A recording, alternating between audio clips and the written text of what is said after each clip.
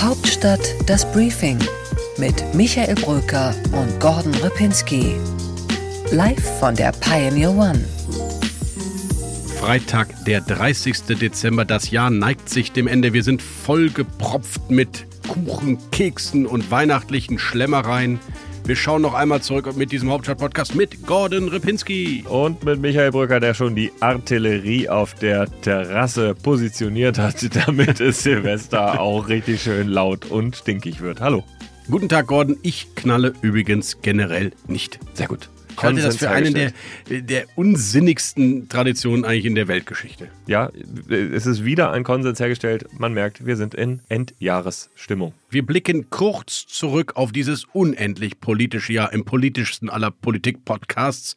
Dann schauen wir nach vorne und prognostizieren Ihnen das politischste aller politischen Jahre. Und dann gibt es ein bisschen Pioneer Insights. Ja, wirklich Pioneer Insights. Also Pioneer Insights, wie wir es noch nie in diesem Podcast geboten haben. Natürlich nur für unsere Pioneers zum Schluss dieses Jahres. Lieber Michael, beginnen wir mit dem politischen Jahresrückblick. Was ist deine Überraschung des Jahres? Zur Einordnung, liebe Zuhörerinnen und Zuhörer, wir haben uns 4 Kategorien überlegt, anhand derer wir das Jahr jetzt zurückanalysieren, nach vorne schauen. Und einer ist der Moment des Jahres. Mein Moment des Jahres, ich habe gerade drüber nachgedacht, ist tatsächlich in Butscha, Olaf Scholz, Emmanuel Macron und Mario Draghi, die das erste Mal diese Ruinenstadt besuchen. Du warst ja auch da, du weißt, wie es aussieht. Und die da mit einer unfassbaren Pressemeute um sich herum sich da so durchwalzen. Macron hatte, glaube ich, 60 Leute in seiner Delegation mit dabei. Das war im Mai. Scholz wesentlich kleiner, aber dann eben auch noch die italienische Delegation. Unfassbar viel Sicherheit natürlich in dieser Situation und wirklich ein großer Moment, weil er natürlich für Deutschland auch die Sicherheitspolitik verändert hat. Scholz, wir wissen das ja, ewig lange haben wir darüber diskutiert, wann er endlich fährt. Und dann war es soweit und das hat schon einiges geändert.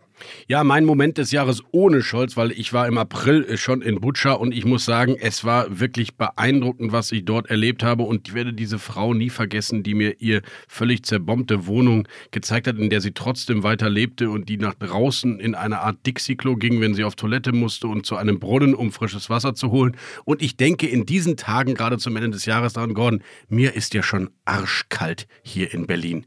Ich kann ja schon nicht mehr länger als eine halbe Stunde spazieren gehen, weil mir zu kalt ist. Und was die Ukrainerinnen und Ukrainer jetzt da gerade in teilweise dunklen, nicht geheizten Wohnungen erleben und ertragen müssen, ist so unfassbar krass, dass der Moment des Jahres natürlich nur mit diesem schlimmen Krieg zu tun haben kann.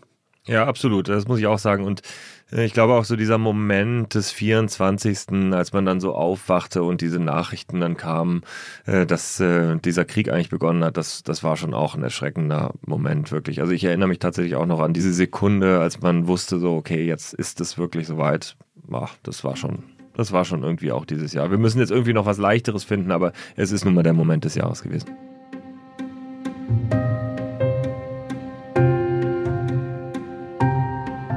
Die politische Überraschung des Jahres, Gordon. Ja, für mich ist Annalena Baerbock eigentlich die Überraschung des Jahres, muss ich sagen. Also ich hätte das nicht erwartet, dass sie sich so fängt. Ich dachte, als sie Ministerin wurde und man dann am Anfang, ich weiß nicht, ob du dich erinnerst, am Anfang gab es diese Geschichte, dass sie nach Brüssel mit dem Zug gefahren ist und warum sie das eigentlich gemacht hat. Und dann ist sie ja am Ende, ist das Regierungsflugzeug hinterhergeflogen und alle haben geguckt, dass sie ja eigentlich gar kein Benzin gespart hat oder Kerosin gespart hat in dem Moment. Und ich hatte eigentlich in dem Moment gedacht, die hat einen so schlechten Wahlkampf hinter sich, ist jetzt Außenministerin geworden, ist sichtbar nicht Vizekanzlerin geworden und hat jetzt als erstes so eine Geschichte an der Backe. Ich dachte, so geht's dann möglicherweise weiter für sie und das wird keine große Erholung. Und wie die das gedreht hat bis zur Politikerin des Jahres in unserer Rangliste und vielen anderen Bewertungen auch, das finde ich wirklich bemerkenswert. Im Juli war sie ja auch bei uns auf dem Schiff und wir haben über die Außenpolitik gesprochen und doch, die ist schon für mich die Überraschung des Jahres. Für mich ist es Christian Lindner und Christian Lindners Absturz in den Umfragen ist für mich doch überraschend. Was habe ich gedacht, dass Christian Lindner mit dieser Ampelkoalition am Ende dann doch vielleicht auch sich selbst und die FDP neu erfinden kann. Jetzt hat er endlich die Regierungsbeteiligung. Er hat das sehr souverän und solide gelöst, auch in den Koalitionsverhandlungen verlässlich, verschwiegen. Also es war alles auf eine progressive, moderne, fortschrittsorientierte Ampelkoalition angelegt und dann ging es eigentlich nur noch den Berg runter in den Umfragen und das hat mich schon überrascht, wie schwer die FDP mit dieser Koalition ringt und wie sehr es am Ende dann auch zur Sache ging zwischen Robert Habeck und Christian Lindner. Es hat auch ein bisschen Tragik. Da regiert er jetzt mal mit seiner FDP und dann verliert er ein Jahr und ist in so vielen inhaltlichen Debatten immer alleine gegen zwei. Trotzdem finde ich, macht es ja viel besser, als es die FDP bei der letzten Regierungsbeteiligung gemacht hat. Es ist am Ende viel mehr Disziplin in der Regierung insgesamt und ich glaube ja eigentlich auch, dass Christian Lindner am Ende irgendwie auch die Kurve kriegt mit der FDP. Die politische Enttäuschung des Jahres, Gordon. Du fängst an. Das kann nur Christine Lambrecht sein für mich. Das ist für mich die Antifigur zu Annalena Baerbock. Auch Christine Lambrecht hatte einen schweren Start, zu Recht, denn sie hat ja gesagt, sie wollte mit Politik aufhören. Das heißt, sie musste sich erstmal dagegen wehren, gegen diese Welle, dass sie eigentlich jetzt nur auf den Posten geschielt hat. Aber sie hat sich eben nicht gefangen. Sie hat es nicht so gemacht wie Annalena Baerbock. Sie hat nicht so eine Null-Fehler-Policy eingeführt. Sie hat zu wenig Disziplin gehabt, diese Nagelstudio-Besuche parallel zur Invasion in der Ukraine, diese 5000 Helme, die ja so ein tolles Zeichen waren, diese Urlaube an der Zeit, an der man eigentlich an der Front sein müsste. Also irgendwie ist es für mich echt die Enttäuschung des Jahres. Meine Enttäuschung des Jahres ist leider auch der Mann, der so oft zu politischen glücklichen Momenten in meinem Leben zumindest geführt hat, nämlich Gerhard Schröder. Mit keinem Sozialdemokraten habe ich so gerne mich unterhalten und ihn zum Interview getroffen. Der war pragmatisch, der war klug, der war hands-on. Mir hat das immer sehr gefallen und dann das Verhalten des Ex-Kanzlers nach dem 24. Februar. Ich habe es immer wieder versucht herauszufinden, warum er so tickt, wie er tickt. Jedenfalls eines ist mir klar, diese Meinung, die er da an den Tag gelegt hat, die wird er nicht mehr revidieren. Er hat sich da jetzt in seinem Tunnel gut und gemütlich eingenistet und will da nicht mehr raus.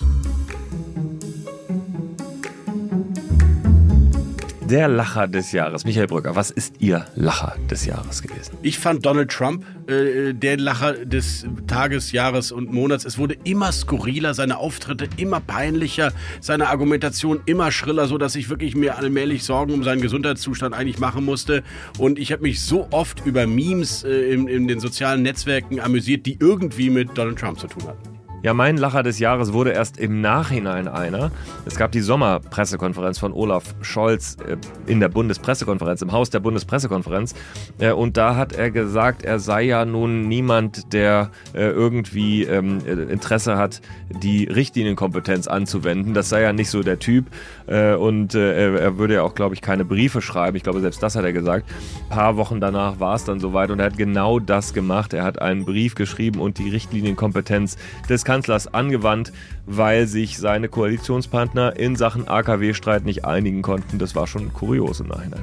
Gordon Repinski und Olaf Scholz, das war kein Lacher, das war harte Realität in diesem Jahr. Das war das Opening. Wir gehen jetzt nach vorne. Im Deep Dive schauen wir auf das nächste Jahr und gucken ein bisschen auch mal hier hinter den Vorhang bei The Pioneer. Bleiben Sie doch jetzt einfach bei uns und hören Sie diesen Podcast bis zu Ende, aber eben auch alle anderen Podcasts und Newsletter, die wir auf thepioneer.de jeden Tag für Sie frisch zubereiten. join.thepioneer.de. Seien Sie dabei, unterstützen Sie unabhängigen digitalen Journalismus und kommen Sie an Bord. Hauptstadt das Briefing mit Michael Brücker und Gordon Repinski. Live von der Pioneer One.